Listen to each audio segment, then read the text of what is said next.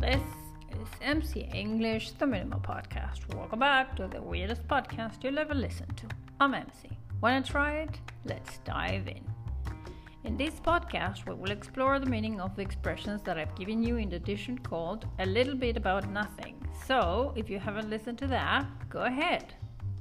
There are 16 expressions or vocabulary items in this text that I consider interesting to have a look at. I will deal with them in order of appearance. Burnout. Exhaustion of physical or emotional strength or motivation, usually as a result of prolonged stress or frustration. For example, it has been scientifically proven that burnout is common among teachers. It's not me that I say it. Random. Lacking a definite plan, purpose, or pattern. Example, police will conduct random breath tests. Triggered. Released, initiated. For instance, certain forms of mental illness can be triggered by food allergies. As it happens.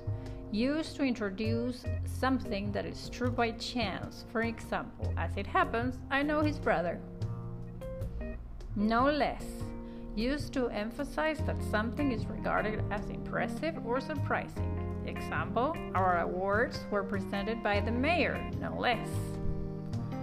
Fucked up. In this particular case, it means damaged or ruined, but it has many other meanings, as you can imagine. For example, the exam was a disaster. I really fucked up. Well aware. Having full knowledge of a situation or fact.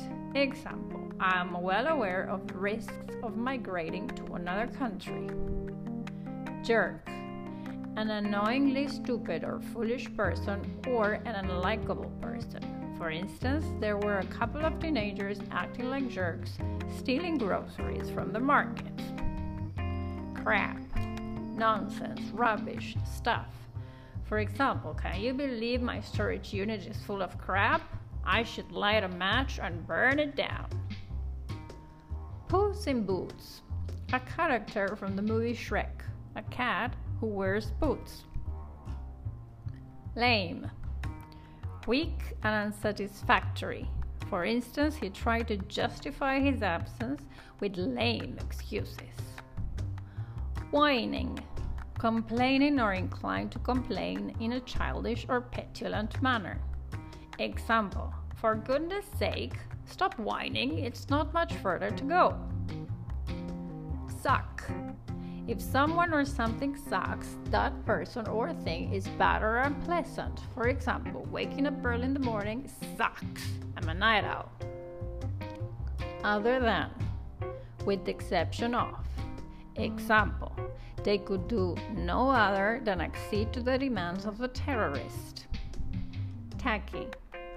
Not having or exhibiting good taste, such as marked by cheap showiness or marked by lack of style. For instance, there used to be nothing tackier than plastic flowers, although I have to admit, nowadays their good quality makes them look pretty real.